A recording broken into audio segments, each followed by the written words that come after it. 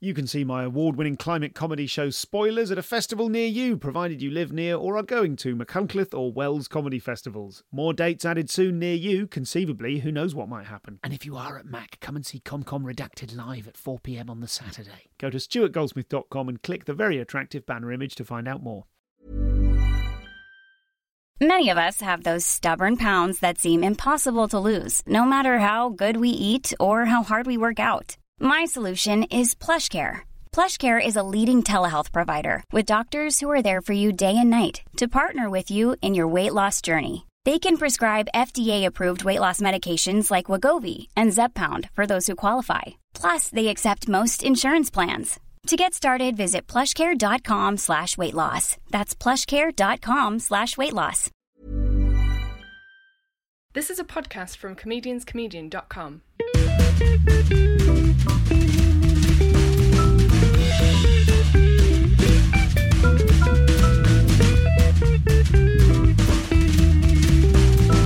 This is the Comedian's Comedian podcast.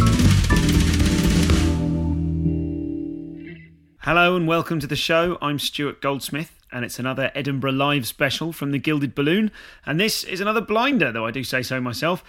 We've got someone who has a foot in both of two usually opposing camps. That's the experimental theatrical storytelling thing, as well as the undeniable roof-raising club comedy thing. It can only be Phil Nichol.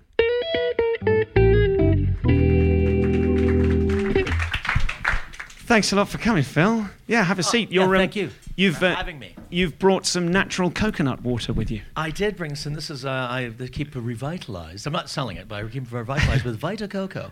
I drink 2 of these a day, and it's like drinking water. It's good for you. Is it when you say it's like drinking water? Is it better than water? It's better than water. It's got all the electrolytes in it. It's got lots of sodium. The coconut skin works as a natural filter for rainwater, and the coconut itself, the seed feeds off the water inside it, which is what the coconut water is, and it's slightly better for you than water itself. Incredible. We're looking at potential sponsorship here. That's as good as any other. Listen, you and I saw your show a couple of afternoons ago, and it's an afternoon show, isn't it? It is. It's a 2:30 in the afternoon show. And that's presumably a very deliberate choice on your part. It was actually accidental. I was supposed to be doing a play called The Shawshank Redemption for Tommy Shepard and the Assembly Rooms. And then he called me a week later and said, look, I have a 2:30 room. If you're up doing the festival anyway, you could do a 2:30 show as well. And I was like, well, it was March. Someone had dropped out. And I was like, I don't think I want to spend the summer trying to rush to write a whole hour of comedy. So like an idiot, I said, I'll do a theater show instead. And so I just named a title. I had a basic idea of what I was going to talk about. And it's ended up being a theater, thinking that theater is easier to write than comedy. It's not. So I'm doing that. But then I ended up being cast in a play that went to the Manchester International Festival in July, which meant that I couldn't make the rehearsal for The Shawshank Redemption. But I do have August off, so I'm only doing the one show, the 2:30 show that I didn't want to do in the first place. It's a mess. Yeah. But the show itself, so that's interesting. So the show that I saw, you refer to as a theatre show rather than a stand-up show. Well, yes, it's called The Weary Land. Well, I think it's a comic monologue, because people forget that in theatre you can have comical things as well. But because we have this comedy theatre definition, but people think by definition that you go into theatre, things have to be serious and really earnest, and comedy things are all light and surreal and whimsical, and it's not necessarily the case. And I think one of the issues they're having with the festival is to know where to put your show. You could put your show in people that used to be no cabaret section. They used to put their show in the comedy section. People go along and go, well, it's not very funny. A guy dancing around dressed as a pineapple. Well, it's not supposed to be funny, is it? And you're speaking as someone who you were saying this is your 15th Edinburgh Festival. It's my 21st Edinburgh Festival. Okay. It's my 15th solo show. Okay. I was looking at your website earlier on, and the list is quite interesting. You've put little paragraph explaining what's happened with all of those 15 shows and what they were and where they come from. Yeah. And what strikes me is that you have enormous breadth and range as a comedian. You've come up here with shows that are theatre pieces, with shows that are straight stand-up or simple stand-up, as you call it. You have songs. You do poetry. Yeah. You seem to have just an enormous range. Yeah. And I'm just interested in why whether I've not been heard of. Why no one knows who I am. I don't. Well, do you feel that no one knows who you are? I don't know. Maybe it's because I'm really average at all of it. Just sort of average at a whole bunch of things. I don't know if there's enough people in this room right now, and this will be different to the listenership of the podcast, who are just aware of how successful you are at making rooms full of people cry laughing. Oh, well, thank you. So, so your kind of humility there of going, maybe I'm average. I felt there was slightly people going, is he average? But he's very much not. I mean, you're... Well, yeah, I mean, that's all. It's, it's subjective, isn't it? Someone might find me really funny and someone else might think that you're the most horrible person in the world. It's just, that's the beauty of comedy. Sure. If that's beautiful. What I'm saying is that you don't know. If it's something like, there are very few things where right across the board everyone loves it. It's very rare, like The Simpsons or things, or Family Guy. It's very rare. Something that's almost, and you probably would find people out there that don't like those things, but they wouldn't even mention it in public because they'd feel like most people would turn and go, "What are you talking about? It's my favorite show." And everyone goes, "Yeah, don't you remember the episode?" And I'm not one of those. I'm one of the ones where people go, "Who?" Does that affect you? Do you have an emotional reaction to that? Do you want to be more known than you are? Well, no, to be honest, I think I turned a corner on that. I used to be part of a comedy act called Corky and the Juice Pigs. It was a trio, and we were quite successful. We got from Toronto, and we spent a lot of time in Hollywood near the end of our career, and we were on development deals with the Disney company. We auditioned for Steven Spielberg for a Spielberg film, so it's pretty successful. I think nothing came of it, and we didn't get the part in the film, and we were on a program called Mad TV for a whole season doing musical comedy stuff. So, that's quite successful. And then when I started doing stand-up, when that all fell apart, I had to go back to doing open spots and stand-up. I realized it's my second comedy career. There's a lot of trappings that go with that were turning me into quite a horrible person. And a bit of an idiot, really. Slick back hair, aviator sunglasses, smoking cigars, just being a turd, basically.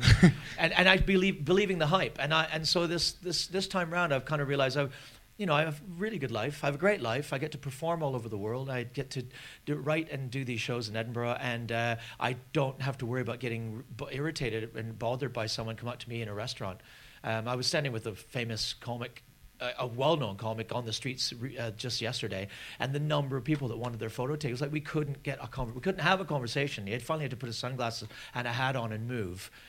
Just to get away from everyone. That would probably really crush me. I think that would be really. It wouldn't be worth the money to be known that way. But when you started out doing open spots as a comedian, were you chasing the idea of the success that you'd had with the Juice Pigs? I think I had to. I wanted to prove to myself that it wasn't just.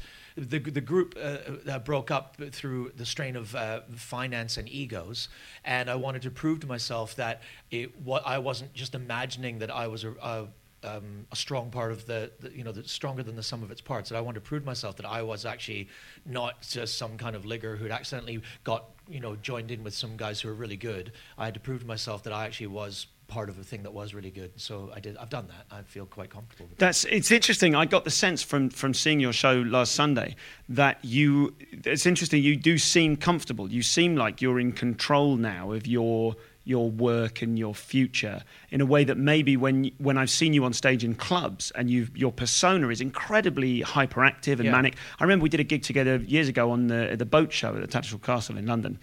And you were doing your kind of room smashing set with a t-shirt over your head and the guitar and the song at the end. And I remember you saying something, I don't want to misquote you, but I think you said something like, this is my club set. Yeah. When I go to Edinburgh, I do interesting stuff. This is me cranking out the gear that gets the encores and the big rounds of applause. Yeah.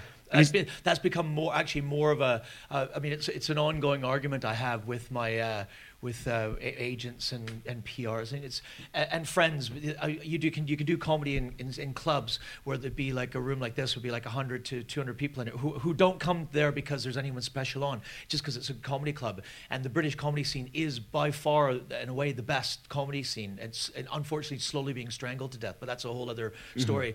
Because you could just show up and you're going to get at least one, possibly two, maybe four great comics for your money and have a good night.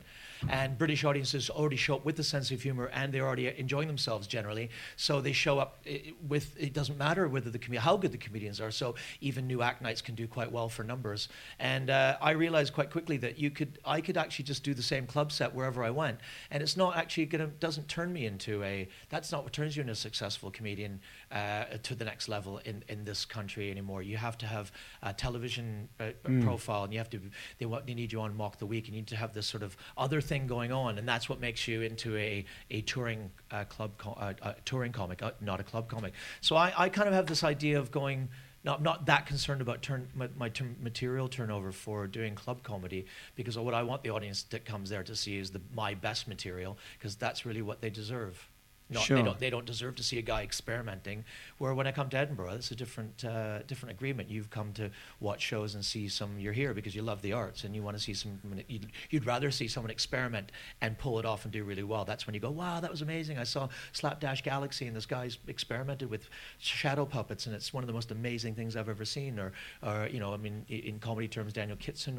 But if you want to go and see just someone that does really good, then you go and see the big name acts that are on here, spend 20 quid, and you're going to go and sit and watch them do an hour of the show they did on tour for 9 months, and it's going to be word perfect and hilarious, but it's not going to be edifying to your artistic soul. Do you think that you're quite? I mean, that's quite a manifesto, or it's a clear and comfortable opinion for you. I'm a bit up myself. Yeah, no, that's cool. You told me beforehand, just be honest, but I don't. Yeah. I could be wrong about it all, but I just have maybe it's a retrospective excuse for not being higher profile, but I'm actually, as you get older, I think you become more comfortable with the way things work out for yourself, and I don't think it's an excuse. I think it's you just realize this is the rationale for where I am and what I'm doing. Do you think that you're quite? I've not heard any other comedians who occupy a similar profile to you, whereby you've won the big award here, and it was interesting. You said you were the George Lazenby of comedy because you won the main comedy award the 1 year it was called a particular name. Yeah, well, it was called the Perrier Award for years. So and anyone that's won the Perrier has now Frank Skinner. I mean, I don't even Lee Evans. They're all household names in Britain. And then I won it 1 year, and it was the year that Perrier stopped Perrier stopped their thing. I won it when it was the If.Comedy, which was a terrible name, wasn't it? The If.Com Eddie Award. It was called the Iffy. Yeah. Thanks, everybody. and it was also Halifax Bank, which the next year went under due to the financial crisis. So it made me the George Lazenby of comedy award winners. Because if I put If.Comedy on my poster, people go, what's that? But I don't mind that. It almost suits me. It almost is like a theme in my life that I never quite get the thing. I never quite touch the brass ring. And I don't know if that's necessarily a bad thing. It's allowed me to take a longer time. I'm not under... it must be really hard to be someone like Russell Kane, okay? And I'm not saying him for any... I just was the first person just because... a big comic, yeah. Someone who's going off at the moment. But he now has to pull off that level of show all the time. And that, in essence, one way of doing that is to repeat yourself, and so then he starts to repeat himself. But of course, as human beings, we all get bored, and after a while, people start to go, "Oh God, he's doing the same thing," or you get to know what he's doing, so you lose an audience, and then he has to go through a period of trying to refine himself. Whereas I'm constantly just doing the things that I want to say, the things I want to say, and do the things I want to do, and I'm able to experiment because I don't have to fear losing an audience because I don't really have one. So. That's very. I appreciate each show I've done up here finds an audience, and some of them may be more successful than others. There's enough people that know me that I'm always going to have some people there. So, and I work at this through the Stand and Tommy Shepard at the Stand because of the financial package that he puts together for shows up here. I never have to fear of losing money. I'm always going to go away from Edinburgh having a fairly healthy. Not only a financial life, but also creative life. So it's kind of I'm in a good place, and that's because of this, winning awards and stuff like that. It's just given me that little bit of headroom that I think younger comics would love to have. So I am lucky. There seems in the way that you're talking about that now, and I know you, we've gigged together. I don't know you well. There seems in your voice an element of sadness. Do you feel sad? Sadness. Yeah. Do you feel sad? You seem very calm. No, I think if I sound sad, well, I don't know. I'm sad that not just not for me personally, but I'm sad that it seems like there's been a movement in comedy, and I can't really quite get since I've been here. If I've been here 15 years and been doing comedy at Edinburgh since 1990, there has been a shift away from in the general public, in the rewarding comedians who are doing exclusive work or exciting, inventive work. And it seems like for whatever reason, it's kind of like an X Factor mentality where everyone in the audience suddenly thinks they're judges of judging. You're not just going along to enjoy yourself. You're actually sitting in judgment. Oh, well, this guy's not going to be good. Well, he'll never get on Mock the Week. And we're all looking for the next big thing, that we've lost sight of what comedy actually is supposed to do, which is supposed to experiment. So it's becoming a little bit that it's not as rewarding to be an adventurous comic, and it's becoming less and less a popular notion, and there's more and more people on the rise. And I think, I'm not saying anything that's groundbreaking, there's more and more people who are getting into comedy simply to get themselves a television career. That's what they think the goal is, and that, for me, that's not what the goal is anymore. It was when I was young, and I'm not denying that. I was madly in love with myself when I was in Hollywood, and I was a complete jerk-off. But now I think, I stopped thinking it used to be kind of, comedians won't let each other get too up themselves. You couldn't say comedy was an art, or else someone take the Mickey out of you. But I think with the Daniel Kitsons and the David O'Dohertys, people are starting to go, well, it is an art form, and it does have, you can take it places, and it can be original, and it can be really satisfying and edifying for an audience to see something of extreme originality. It's just, I don't think there's as much of an appetite for it, because it's a trendy thing, and that's not what the people sitting here at your podcast, your adventurers coming into this, and I laud you for it, but it should be full. That's just the fact to me. It is full. Oh, sorry. Yeah.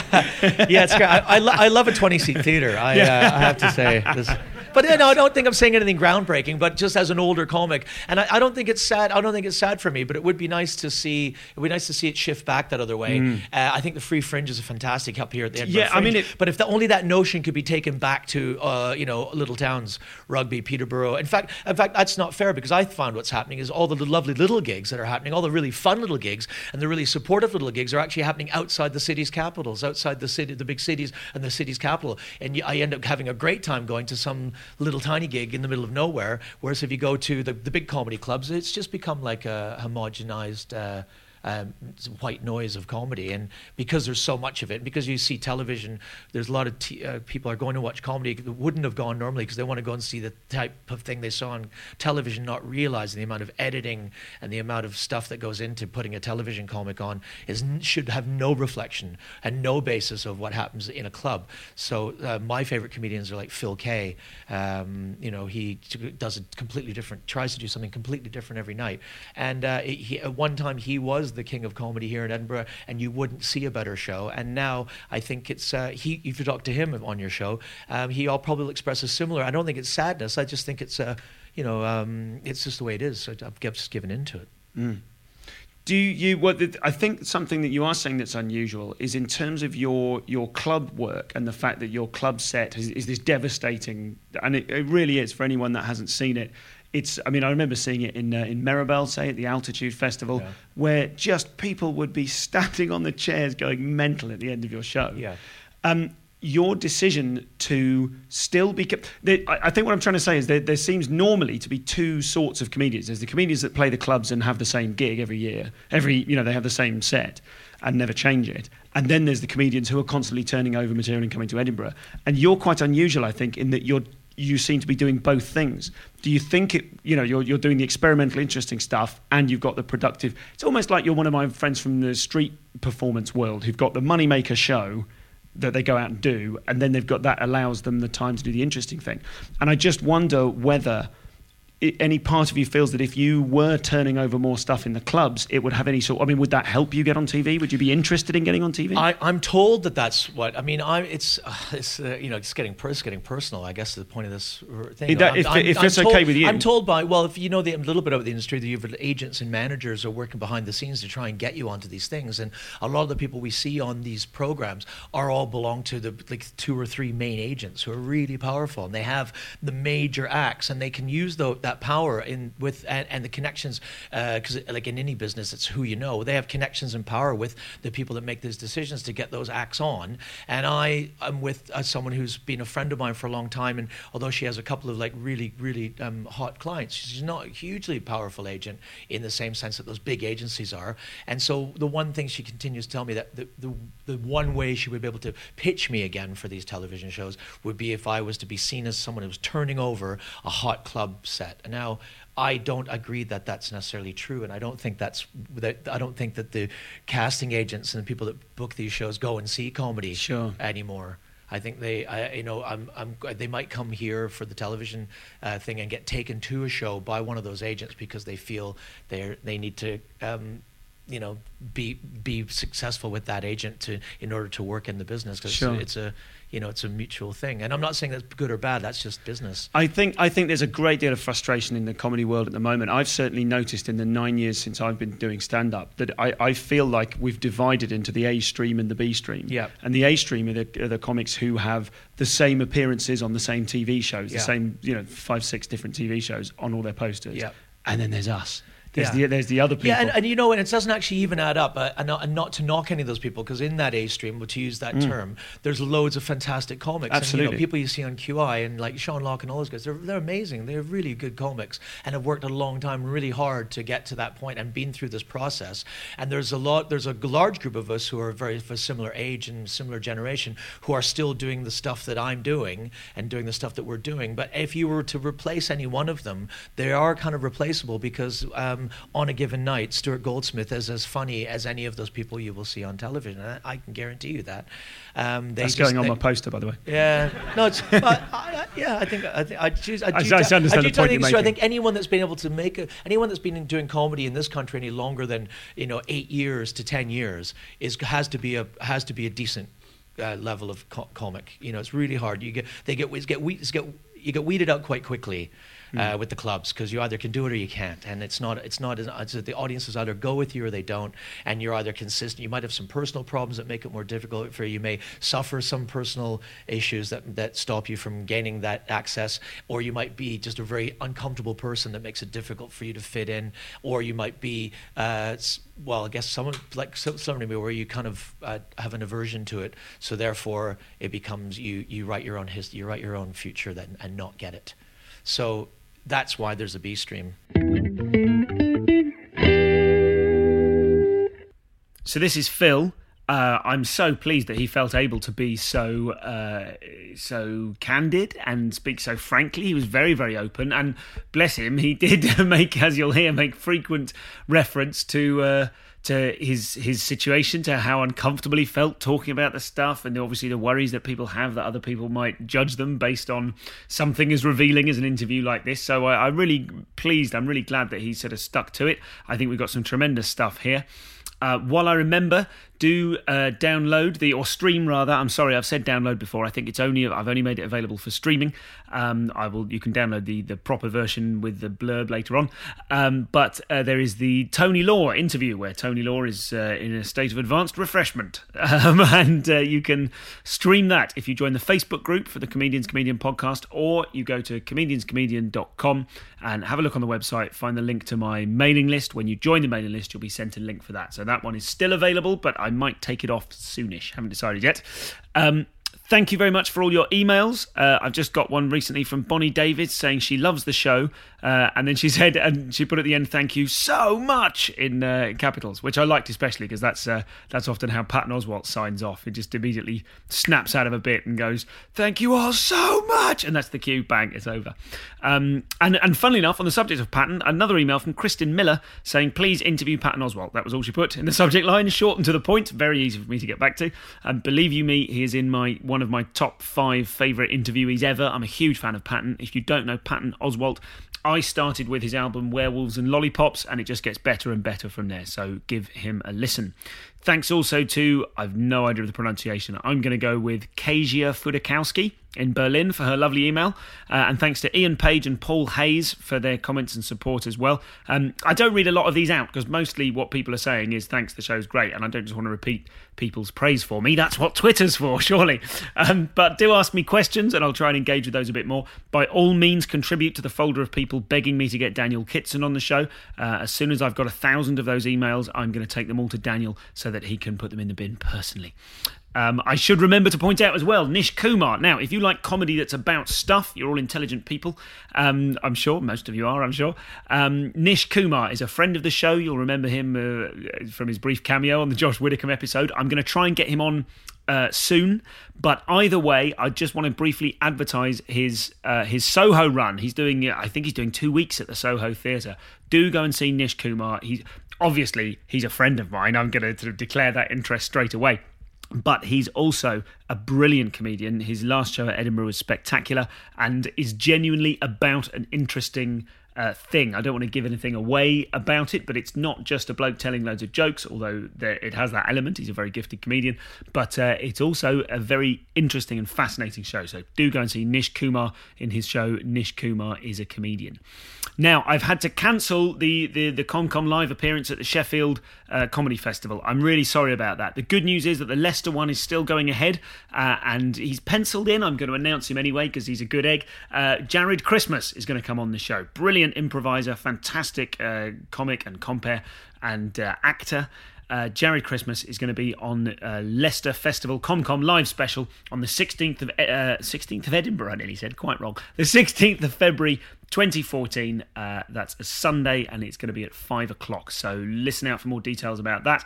There might be some more London ones coming up as well. I'm sort of trying to work out what they are. I'll tell you what I'm doing when I know, really. This might make you happy as well. Before we get back in, two little things. First, the first question that get asked at the end of this show. The questions were a little bit ragtag. I've previously complimented my listenership on their intelligent questions, but these ones, although intelligent, someone was basically trying to bash Lee Mack's sitcom Not Going Out under the guise of asking Phil Nichol a question. It was a bit weird, and normally I'd just sort of nibble that out in the edit, but I think it actually led somewhere interesting, so we've stuck with that. It's my normal system of blipping it is, you'll see when you get there. But apologies to Lee Mack if you're listening, Lee. I think me and Phil defended you satisfactorily. Do come on the show sometime. And finally, I think this might make everyone happy. It might not. I managed recently to sort of mentally square a thing with myself that's been bothering me for ages about something I'll ask people on the show over the whole of the Edinburgh specials. Do you consider yourself an entertainer or an artist? And I'd often wondered how I would answer that question myself, and I've worked it out. I'm a bad artist. Brilliant. I'm so pleased with that. I'm sure that's after Simon Munnery, I seem to remember, has got a really good joke about comedy so close to art, and that if it was close to the line of art, then it would be far away from the centre of comedy. But that's not quite what I mean. I just mean that I suppose since I went to university, I've been trying to struggle with the idea of entertaining people. Is it worthwhile? Am I just an entertainer? Is that slagging off entertainers, to use the word just? All of that kind of stuff. It just came to me as if in a dream, and I thought, no, do you know what I am? I'm a bad artist. I aspire to be an artist, which I think is good, but I'm not making any claims to being a great one. But I'd rather be a good entertainer and a bad artist than just a good entertainer. So that's where I am with that at the moment. Join the Facebook group or tweet me at ComComPod or email me info@comedianscomedian.com. Tell me your thoughts on being an artist or an entertainer. That's all of that. It's quite chatty. Can you tell I've been on my own all day? So now let's get back to it with the second half of this interview with the brilliant Phil Nichol. Cool fact, a crocodile can't stick out its tongue. Also, you can get health insurance for a month or just under a year in some states. United Healthcare short-term insurance plans, underwritten by Golden Rule Insurance Company, offer flexible, budget-friendly coverage for you. Learn more at uh1.com. Quality sleep is essential. That's why the Sleep Number Smart Bed is designed for your ever-evolving sleep needs. Need a bed that's firmer or softer on either side? Helps you sleep at a comfortable temperature? Sleep Number Smart Beds let you individualize your comfort so you sleep better together. JD Power ranks Sleep Number number 1 in customer satisfaction with mattresses purchased in-store. And now, save 50% on the Sleep Number Limited Edition Smart Bed for a limited time. For JD Power 2023 award information, visit jdpower.com/awards. Only at a Sleep Number store or sleepnumber.com.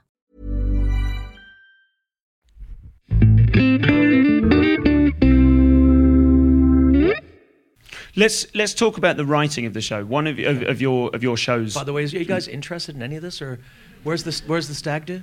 I got a show for you. Listen, I'm sure these people are listening and interested in focusing. It's very unusual for a lot of comedians to spend this time talking to an audience not getting laughs. And I think it can make you kind of. It can make you. Well, I was thinking did a stag do once where the whole stag do, and it was in Scotland. It was here during the festival. And there's a stag do, so I'm doing like some kind of artsy fartsy theater show somewhere, and I'm going to do a late night gig, a club set, and which is a completely different kettle of fish. And there was a stag do, and the dad was leaning against the wall facing the audience. Right, he fell asleep. So I said to the stag do, I climbed up, said, "Get your cameras ready," and I pulled my trousers down, got my testicles out of my trousers, and leaned over and just started tapping him on the top on his forehead with my testicles till he woke up, while his son and all of his mates took photos of it. So, if you want me to do that, I will. Well, look, even if they're not laughing sometimes, they're definitely not going to be falling asleep now, so that's good. Exactly. No, but I think the way into talking about the writing is this honesty. I really appreciate you being so honest about your feelings about it. I'll be honest. I'll be a little bit scared to talk about it because I'm never sure of my own opinion. It fluctuates with time, and I also I think it is. I feel uncomfortable speaking as someone who isn't a household name or a successful comic in the sense that you guys would understand, having an opinion on it. But I have done it. I have been doing this since 1987. I've got 25 years of experience, and I've never had a day job. I've only ever done comedy, so I probably should have an opinion on it. But I'm a little bit tense expressing it, because the other thing is I know people listen to your podcast and they might go, "Oh God, all you got to do is say one thing or mention one thing wrong. I might already be in trouble." But if I wanted to be ruthless and be really honest, I might get in real trouble. Sure. Well, there's certainly, I think some people do feel kind of bound by that because the circuit's so small. Yeah. But I think equally the just specifically referring to this interview, I think the most positive reactions I get from or that my guests get is when they're honest, and when Terry Alderton was talking about the decision to go on antidepressants, and it's that stuff that So okay. I appreciate it. Okay. You were saying, in fact. Do you want to talk about? You mentioned that review earlier on, or shall we talk about some happiest? Let's talk about some happiest stuff first, because there's a lot of good stuff to get into. No point talking about reviewers. I mean, reviewers in Edinburgh, it's just ridiculous, right? We don't have to get into it. It's the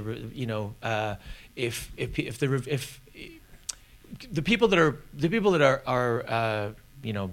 doing the work and creating the shows spend a lot of time and heartfelt effort doing it. As a performer, I think there should be more performers, there should be more singers, more dancers, more jokers. And I think it doesn't matter what level you're at. I think you should appreciate that someone's in front of you trying to do something. And I've seen some dire stuff as well, and it is funny, but I think to sit there and actually try and write it off and put your little opinion down on a piece of paper is an act of cowardice. So let's move on from reviewers. Okay. Yeah. Okay. Well, let's talk about the bravery then that I think you display in putting your life down on paper and putting your life out there on the stage, because you are unbelievably candid in your shows. You tell. I mean, I was watching. I haven't seen. I've seen some of your shows, but obviously you've produced an enormous amount of material. I was watching something on YouTube earlier on, and it was the story of you snogging your now ex-girlfriend's dad. Yes. And that's... No. He snogged me. Oh, sure. No, he did. That's absolutely right. There's a big difference. But there's a lot. Like that's and I'm assuming this is true because I think all of your work's true. Yeah, it's all true. So... And there's kind of references to drug use in that sort of stuff. There's an awful lot of personal stuff that comes out there. Yeah. And I just wanted to ask you about the what drives you to be constantly exposing yourself in that manner. I just think it's funnier. I don't know. I mean, I love the surrealists. I always think of myself.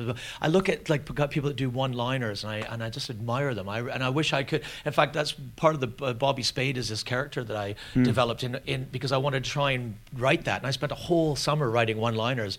I think it ended up having 52 one-liners in that show and some poetry and stuff because I really admire them. And I really admire surrealists. I think Tony Law is fantastic and taking it to another level. Paul Foote, I wish I could do something like that. But for me, what I really like watching is when someone really gives of themselves, and you feel like you walk away knowing something about the performer. And so I really like to. There's an Irish comedian called Owen O'Neill who has transcripted the Shawshank Redemption into a play, and he used to do these really heartfelt shows, these really storytelling shows, which were really moving, funny and moving and real, about his alcoholism.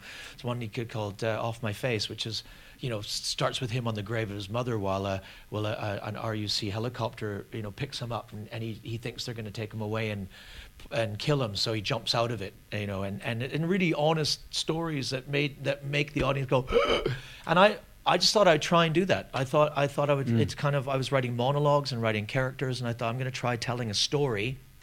Tried telling stories, and this was back in the late 90s, and then that has become de rigueur in Edinburgh comedies. Who's the most popular? Probably Rod Gilbert. That's a couple of his stories of really intricately wound stories, and highly entertaining and funny. But what won him the awards is because they had a beginning, a middle, and an end, and left you thinking, oh, I know something about the guy. So now when you see him, you think you already feel like you own something of him, and I think that's where I'd like. What I'd like to be trying to do. Sure. When you're writing, are you sitting down and writing when you come up with a show? I remember hearing a story that you wrote your award-winning Edinburgh show on the train on the way to Edinburgh. Yeah, that's a rumor. I wrote a show in 1997, and I was having a really bad time. I had just arrived over in Britain after the fall. Well, my wife and I split up. In a really bad situation, which is in the show, so I won't tell you about it. And then about a month and a half later, Corky the Juice Pigs fell apart. So I lost my 7 closest friends, like my support group, in the space of a month and a half. And I came to Britain to try and get away from it all. And my life was literally falling apart under me. I was suicidal, and I can't even go to how bad it was. And I had to come and do this Edinburgh show, and I just hadn't done anything about it. I just spent the whole summer really wasted and getting drunk and having a bit of a nervous breakdown, and got on the train and thought, oh God, okay, I've got to do this in a couple of days. So I wrote down a whole bunch of ideas and a story and kind of flashed something together. And this was back in the day where you could actually come up to Edinburgh with an idea, general idea of what you're going to do, and by the time you leave, you had a great show. But you can't do that anymore because people, they're spending like 10 quid on a ticket, and there's all that you're going up against people that have been touring their show all year, so they come in with this really deadly show, and the critics have got sharpened pencils that if it's not like amazing day one, it's like this big horrible thing. It used to be you could just show up, and there was only the Scotsman in the list reviewing anyway. So even if they might not even get around to reviewing every show, so you didn't even. That's not, you're working on word of mouth and flyering and papering and meeting people and talking to people and that's how you got your show together. So I was lucky in that year. I got a really nice show together out of this horrible situation where I talked openly about the emotional breakdown I had. So when you're writing, when you're sat writing, and on a train on the way here or somewhere else, do you do most of your writing off stage or on stage? I do. It depends which type of show it is. Last year I did a show called Rants, which was more of a stand-up comedy type show, and it was just like me ranting. I decided to try and do a take on almost a piss take of ranting comedy, where I got really upset about like traffic lights on roundabouts. Traffic lights on roundabouts. But I wrote it in sections, and I worked with Kerry Marks and Steve Carlin, some different people, bouncing ideas and trying to get a through line on how to make it work. And I just didn't end up getting the show together very well. So that was very much written, very much scripted piece. Bobby Spade is the character thing I did, which was poetry. I wrote Welcome to Crazy Town was a 1 hour long poem comedy song. So obviously the songs were all written and the poems were written, but then I kind of worked them out on stage, how I joined the whole thing, and it became. But this show is a story that I've just kind of just started doing on stage, but I only did 3 previews of it, so I'm only just still finding the story and finding the beats of the things that I will keep the things that will remain and be the same every day. And how do you find those beats in the writing process? Is that are you working sort of instinctively from where the audience is laughing? Could you just talk a bit about the dynamic of doing that? Well, it's really you get really sensitive to an audience when you do it, because this is why it's difficult to do this kind of conversation in front of you. I think you don't normally do it in front of an audience, do you? We've done about 20 or so, and the rest are in someone's house. Yeah, right. So it's really difficult because I want to please you guys. The idea that you're not this isn't entertaining you in any way is really is affecting me. So when I want this to be entertaining.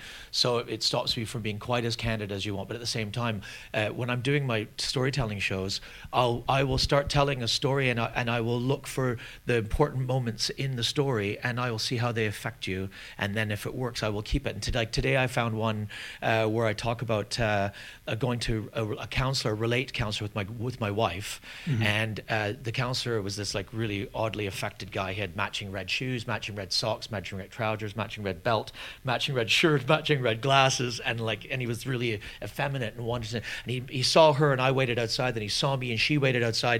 And then when he came in, he said, I see relationships like plants. Plants are like what some relationships are like a cactus that sits out in the middle of a wasteland. And, it's full of water. It self-feeds itself, but it's kind of prickly and no one really wants to disturb it. Other plants are like ivy that climb up the wall of a building. And it's so beautiful. As the plant gets bigger and longer, it covers the structure, but it then eats into the walls, into the windowsill, and it causes structural problems. Your plant is dead.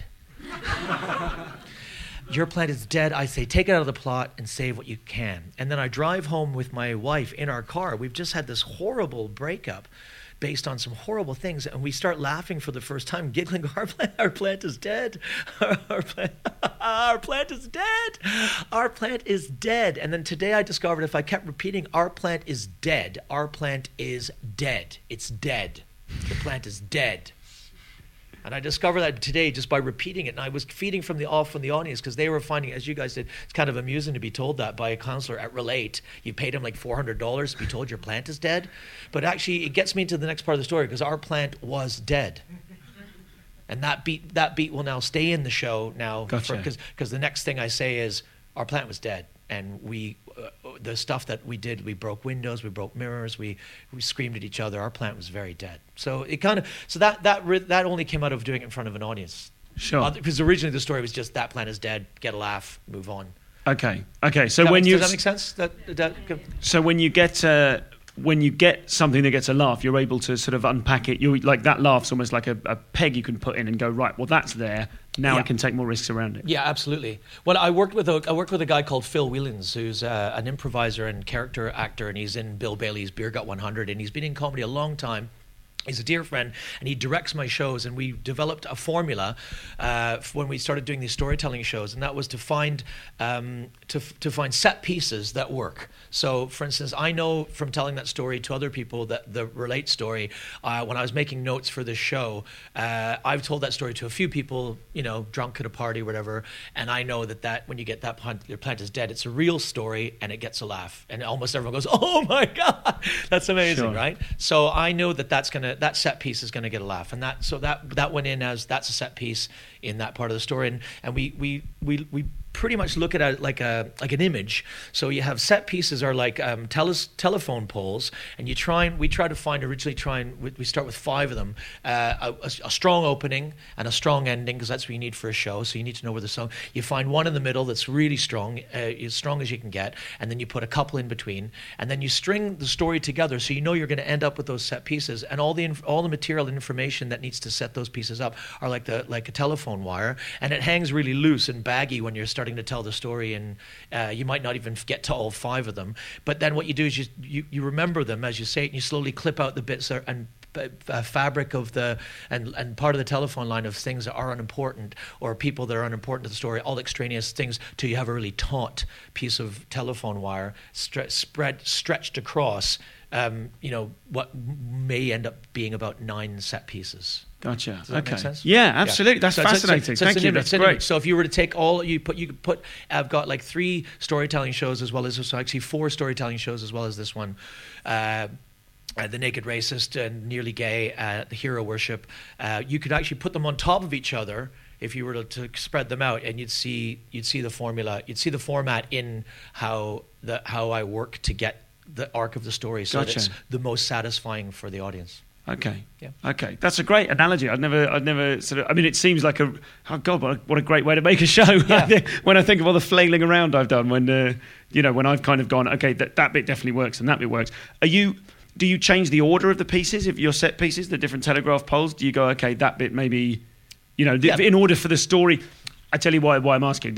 When I sit and write shows, I frequently find myself going, okay, in order to get to there, I've got to know what I'm talking about there, and I don't know how to get there, and I spend a lot of time flailing and worrying. Yeah. That's what the idea of is. If you make it kind of this only how we work is. We just made it. We put it on. We actually just drew it on we drew it on a piece of paper and went. It was just lines going. This story that there's a. Like in the Naked Racist, it's a linear story. It's because it's 5 hours of an event squeezed into an hour, so I have to follow it linear. So that one, but it's in each part of the story there was a set piece of action that definitely is something that's interesting. That's going to make the audience continue. It gives them hope that they know you're going somewhere. Yeah. It allows them to relax because they know even if every bit of information in the story that you heard me tell. Mm-hmm. Not so far because I'm still taking pieces out. Sure. But by the end of this run, hopefully every bit of information that's in that story and every sentence in that story will have some bit of information and be important to the overall story. And the audience can sense that, whether or not they know it or not. They can sense when someone's just gabbling like I am now and not really clear what they're doing, but they know when someone's being really precise. And those set pieces allow you to go, that's really precise. Therefore, you trust me that I am going to take you somewhere really satisfying. And then the more satisfying you can make the final peg, when it all comes together and you pull all the threads, you've got all these threads of the story. When you pull one of them and it all comes together to form a piece of cloth, the audience guaranteed goes, that's well done, and they applaud you for it because you've done something that any good novelist or any good storyteller does is make it all make sense. When you've finished a show. And I should say as well, there'll be some opportunity for questions if anyone would like to think of questions. I keep forgetting to say that first, and then so think of some now. We'll come back to you in 5 minutes. When you've made the show and it works and it's complete and it's whole and it's finished, what are the effects on you and your life now that you've got all that stuff out? Do you know what I mean? Does it have a positive effect? I've heard lots of different answers to this question. Does it have a healing effect to have spoken about the stuff that's been on your mind? It must do. I mean, I don't want it. I'm really sensitive about it being sort of self-indulgent claptrap, because it's so easy to lose. It's so easy to be doing it for me, and I don't.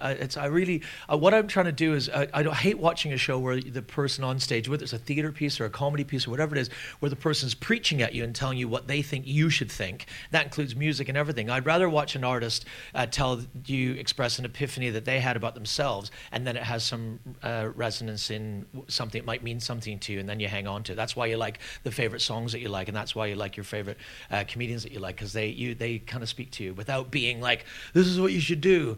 And so when I write these shows, I'm very careful not to get into a situation where I'm being editorializing it. I try to be as honest about them, be brutally honest about them. So in doing that, I guess I kind of discover things about the way I felt about them. In the story this year, The Weary Land, I'm talking about something that happened 15 years ago. I really don't have I didn't think I had the emotional baggage attached to it, but you can't help but relive the moments from inside them, and feel something for them. So if anything good has come out, I said to them today, if anything is good has come out of this show, The Weary Land, whether it does well or gets an audience or gets good reviews or any of that would all be very nice. But the best thing of it is I've actually been in contact with my ex-wife about it, because I had to tell her, I'm doing a show and you're in it. I hope you don't mind. In fact, I left it really late. I should have told her like months ago, where she would have had the opportunity to say, I don't want you talking about me. But it's too late. I wrote, and she was so nice about it. She wrote back to me going, I see all that stuff that happened to us as what happened, as she's in a really good place, remarried with children. I'm in a really good place. It's all we're just young, stupid, passionate people. Tell them everything. So that's kind of why I want to marry her in the first place, because she's quite an honest person. So that's good. That's come out of it. You know, we're now in contact. We're now keeping in touch, and she wants to know how the show goes because obviously she's in it. And you know, she'll also read the reviews and realize I'm being really nasty about her. Really horrible. We've got about 10 minutes or so left. If there's any questions, feel free. You can ask about anything. If you ask them to me first, and then I'll repeat them for the sake of the recording. Well, what do you think of it? What do I think of it? First of all, the development of a sitcom is a long and difficult route, and it takes the amount of work that goes into seeing the shit that you see would blow your mind. If you thought, well, if they put that same amount of development, and if they were, I can think of 100 writers who could write a brilliant sitcom for you, and probably have done, which you will never see. And whether it's a personality or whether it's a vehicle for someone, however they end up with their sitcom, it's still as difficult a process for them. So it's basically, I would say, that someone who ends up in a sitcom where it's just them, has a vehicle for them cracking the jokes they already do on stage, which you've seen and is just because they're not willing to take any risks with the person, and it's probably not the performer's fault themselves. It's probably all the people around them making decisions, going, this is what you should do, this is what you should do, this is what you should do. And most younger performers don't really have the power or the wherewithal to say, that's not what I'm going to do. And I don't think you can be choosy. I don't think not like we all sit there and go, well, I'm going to choose to do this particular sitcom. You kind of do what you're given, and a lot of there's some great stuff on television. I don't own a TV, but there's some great stuff, and there's some rubbish, and it's always going to be that way. Well, I'll pass my apologies on to Lee Mack on the So I really like that show because I think it is actually true to the type of comedian that he is. And sure. So if you're, but I don't know. I'm a fan of Lee Mack, so. I think it just depends on. I think it's certainly true to say if you're not a fan of Lee Mack's stand-up, you probably won't like his sitcom because. Stand-up, I'm thinking that man could do that stand-up and could do that sitcom in his sleep, quite frankly. Sure. Yeah. It's like, but if they're saying, well, you better do this. Here's wads of money. It's like, well. I'm fairly sure he will. Yeah. Not do it in his sleep. No. I think there's an awful lot of work has gone into that, and I think actually what they've done with Lee Mack's sitcom is that they've taken a really bold, interesting direction, which is to have a gag-driven sitcom as opposed to a situation-driven sitcom. Well, there is a lot of you're very possibly right there. As someone like Lee Mack, but one thing about Lee Mack is he makes it look extraordinarily easy. That's what he does. Definitely he true. makes it look as if he does that in his sleep, and there's a lot more stuff going on, and he has to do a lot of work to get to that. Yeah. I would think, not to be defensive for him, but. Yeah, sure. I think that's one of the. I mean, he's not funny at all at home. He's just really that's really hard work for him. I think that is one of the frustrating things about comedy is that if you're doing it well, you're making it look like you're not working very hard. Yeah, sure. I mean, who's one of my favorites to watch is Bill Bailey. It doesn't even look like it's written. It looks like he's just coming up with that stuff as on the fly. But we all know he spends hours and hours and hours at home working on the thing that stands out about him, of course, because he does a bit of music.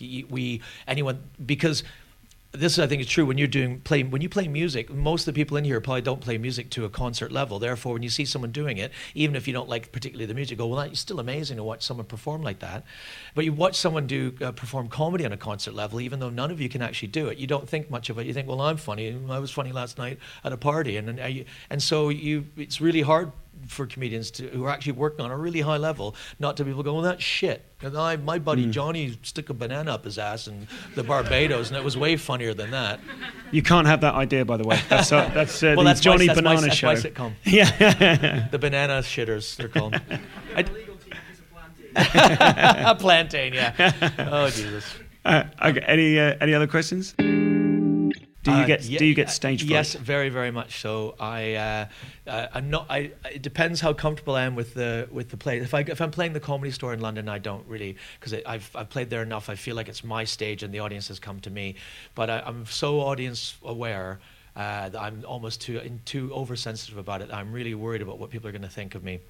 that I get really dry and I can't speak. And I found myself on the bigger programs, on TV galas and things like that. I very much am the type of comedian who will dry, as the last time I did. And when I did the Edinburgh thing here, right before I went on, you can't drink enough water. I was completely dry, and I was terrified. And it only becomes a self-feeding thing the more terrified I became. So I went on with being unable to speak. Which when you watch it, you can't quite tell, but if you watch it now, you might be able to tell I'm not comfortable at all. Is there any solution for that? Could you do some sort of work to try and get over that? Because I've tried. I mean, I just don't think you can. I don't know where it comes from. It's about comfort level.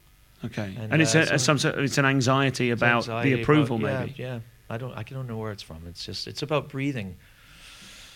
It's just about breathing. It's about knowing what suits you, and also going through. People have little things that they do. Every comedian probably a different one. That little things they do to make themselves feel comfortable. Some comedians will not come out of their dressing room until right before they're supposed to go on. Some people will hang around backstage for an hour beforehand. Some people will have to show up at the venue and be on stage and have the mic and have a look around. Other people want to get out of a car and come straight in through the theater. So it depends. I'm often better when I haven't had a chance to think about it. When I come from another show and I'm sweating and thinking about the other show and I'm just pushed on stage, I don't have time to think about it. But if it's when you're doing TV and stuff like that, there's a lot of sitting around and I get really wound up about it. Do you think there's a chance that anxiety or that need to be approved of is the origin of your hyperactivity on stage? That you've got this hugely manic energy a lot of the time. Not so much in your Edinburgh shows, which are more sort of reflective, but your club sets. It's fear driven, absolutely, totally fear driven. Yeah, when I started doing, this sounds really dull now, but when I started, this is exactly what we want to hear. When I started doing the after the Juice Pigs, and I started to go back to doing open spot stuff, I was terrified that I wasn't going to be as good. I was going to get caught out for getting away with it for 10 years. And for 10 years, you could do 10 years, and you could think, you could still worry that you'd been just getting away with it. Yeah, getting away with it, absolutely. And so I would come on, run, and I didn't have a lot of material, so I was running on stage just being quite manic and hyper and climbing over the audience and doing stuff that is actually, to be honest, was influenced by Phil Kay, because that's the way he used to perform. He used to make something happen in the room, just to make something happen in the room. You never knew what to expect. And I loved that, watching that. So I tried to be a purveyor of that style of comedy, but it was out of sheer nervousness of not having anything to do. So when I saw someone stand there really deadpan and not blink and tell jokes and have an audience laughing, I thought they were absolute genius. Yeah. Excellent, amazing answer. Any others? Any other questions? Yes, over here. Can I just repeat that for the sake of the recording? So what we're talking about is digressions. When comedians digress from their subject in between, as you say, the Telegraph polls. How often? I guess are you asking Phil? How often for him, or how often for comics in general?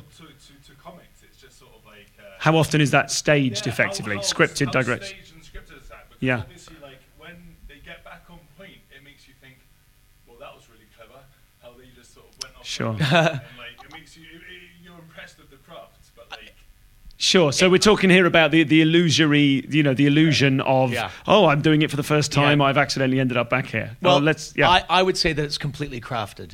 But I don't know them personally, but I would say completely crafted, but at the same time they have an audience, the audience that are going to pay to see Billy Connolly or Eddie Izzard or Ross Noble or any of the people that do that kind of thing are already going to be going for that reason, and therefore they feel free, if it's going well, to push it a little bit further. So a routine, and any one of them could correct me, but I would say that a lot of it is written in front of the audience and extended each time. They add an extension or they get an audience going, or something happens in an audience that allows them to propel it a bit further, and they just remember it and they keep it, and then they go that far the next time before going back on topic. And I remember driving with Ross Noble when he was about a 16-year-old comic, and he was driving me down to somewhere like it wasn't Falmouth, but somewhere quite far away. And he had a long time to talk about comedy. And he already at that point had decided that he was going to build towers of material and have them have different towers of material and be able to swing between them fluidly. And he already had a clear image in his mind, which is similar to my image, except my image is about storytelling shows, and so it's quite linear. But his was free to allow himself to look freeform while at the same time knowing exactly what platform he was about to go to and choosing them and be able to move so quickly between them that the audience appears to the audience like it's a freeform show. And I think if you go and see someone like that 3 or 4 nights in a row, most of the time it's going to be a very similar set. Maybe not in the same order, but certainly the more you do it, it's easier to do that. Someone like Phil Kay, for instance, I don't think the show he's doing this year is more about his stories. So I've heard them a few times, and he's sort of buffed them up. But when he's in a free form, when he can stand there for like 20 minutes with a guitar in front of an audience and die for the first 18 minutes, and then suddenly for the last 2 minutes do something absolutely wonderfully glorious, because the audience knows for the first 18 minutes he was just making it up, that then the last 2 minutes it has to be the same, and because it's glorious, he gets double the applause. Or I think that's. Does that answer your question? Yeah. It's really really rare amongst all these guys. All of the people, all of us want to make it look like we're improvising or saying it off the hoof, because that's the key to good comedy, is the audience doesn't know where it's going. Some of them, the purveyors of that kind of, I'm going off over here and then I come back. I would say it's very much crafted. But there are a few, aren't there? There's a Phil Kay. Yeah. I mean, I know Tony Law. He has written stuff, and I'm interviewing him tomorrow if anyone would like to return here. Yeah. So we'll put that question to him. But I'm sure that I've seen him several times, like in a row, and I've gone, oh, that's new, and that's a new take on that, and that's something else. But there's that bit I recognise and that bit I recognise. I saw Tony 2 days ago, and he'd finished his show, and he was having a writing session with Storm, who he writes with. Who sees all of his shows, and he'll do the same thing. He's got routines and ideas and concepts that he works, and he keeps working on them. And he's working towards an Edinburgh show, so he will work on that from the end of this Edinburgh show. When he loses all this material, he'll start working on all the next material. So everything that you see him doing, it'll constantly grow and evolve, but it's still crafted. I mean, it's a lot of work goes into that. A lot of work. I think it'd be fascinating as well if anyone had the sort of budget or resources to do it, but to go and see someone in one of their very first previews of a show, and then go and spend a fortune to see that show in an arena near the end of the tour, and see how much you recognise and how many sort of you recognise elements of it with a lot more work done on them. Yeah. We have got sort of not really any time left. If there's any burning questions, we can do one more, or otherwise we'll wrap up Just there. yes or no questions at this point. Yeah. Phil, thank you so much. You've been really, I really appreciate how honest you are, and you're fiddling with your shirt. I can tell you're nervous. This is something I've done since I was very young. Adam Bloom pointed out to me, as I have this thing, I roll fabric. It seems weird, doesn't it? I roll fabric. And I remember when I was young, I used to be really nervous, I have a nervous disposition. I used to take my T-shirt and start it rolling, and then once I got it rolling, I could roll the whole thing up. And my mother used to hit me because it was ruining all my T-shirts. And it's something I've always done, but I think as I've got older, I've make it more subtle, so you don't really notice it unless you've known me. And Adam Bloom went, you roll your shirt, and I was like, oh my God, I'm not doing it very well. I tend to stand with my hand behind my back, and I do that. Secretly shirt rolling. Yeah. So it's not when I'm nervous. I just do it all the time. It makes me feel good. But same time, if you want a spliff, I'm your man. Ladies and gentlemen, please join me in thanking Mr. Phil Nichol.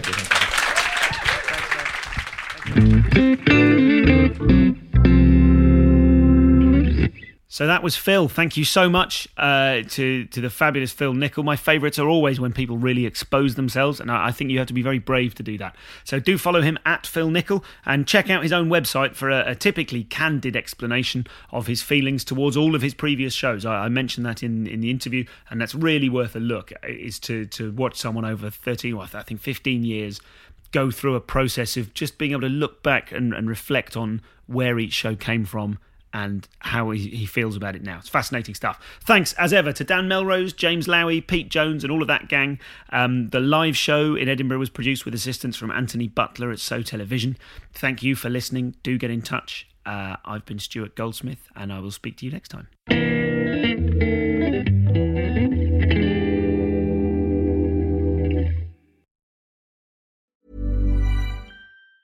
Hey, it's Danny Pellegrino from Everything Iconic.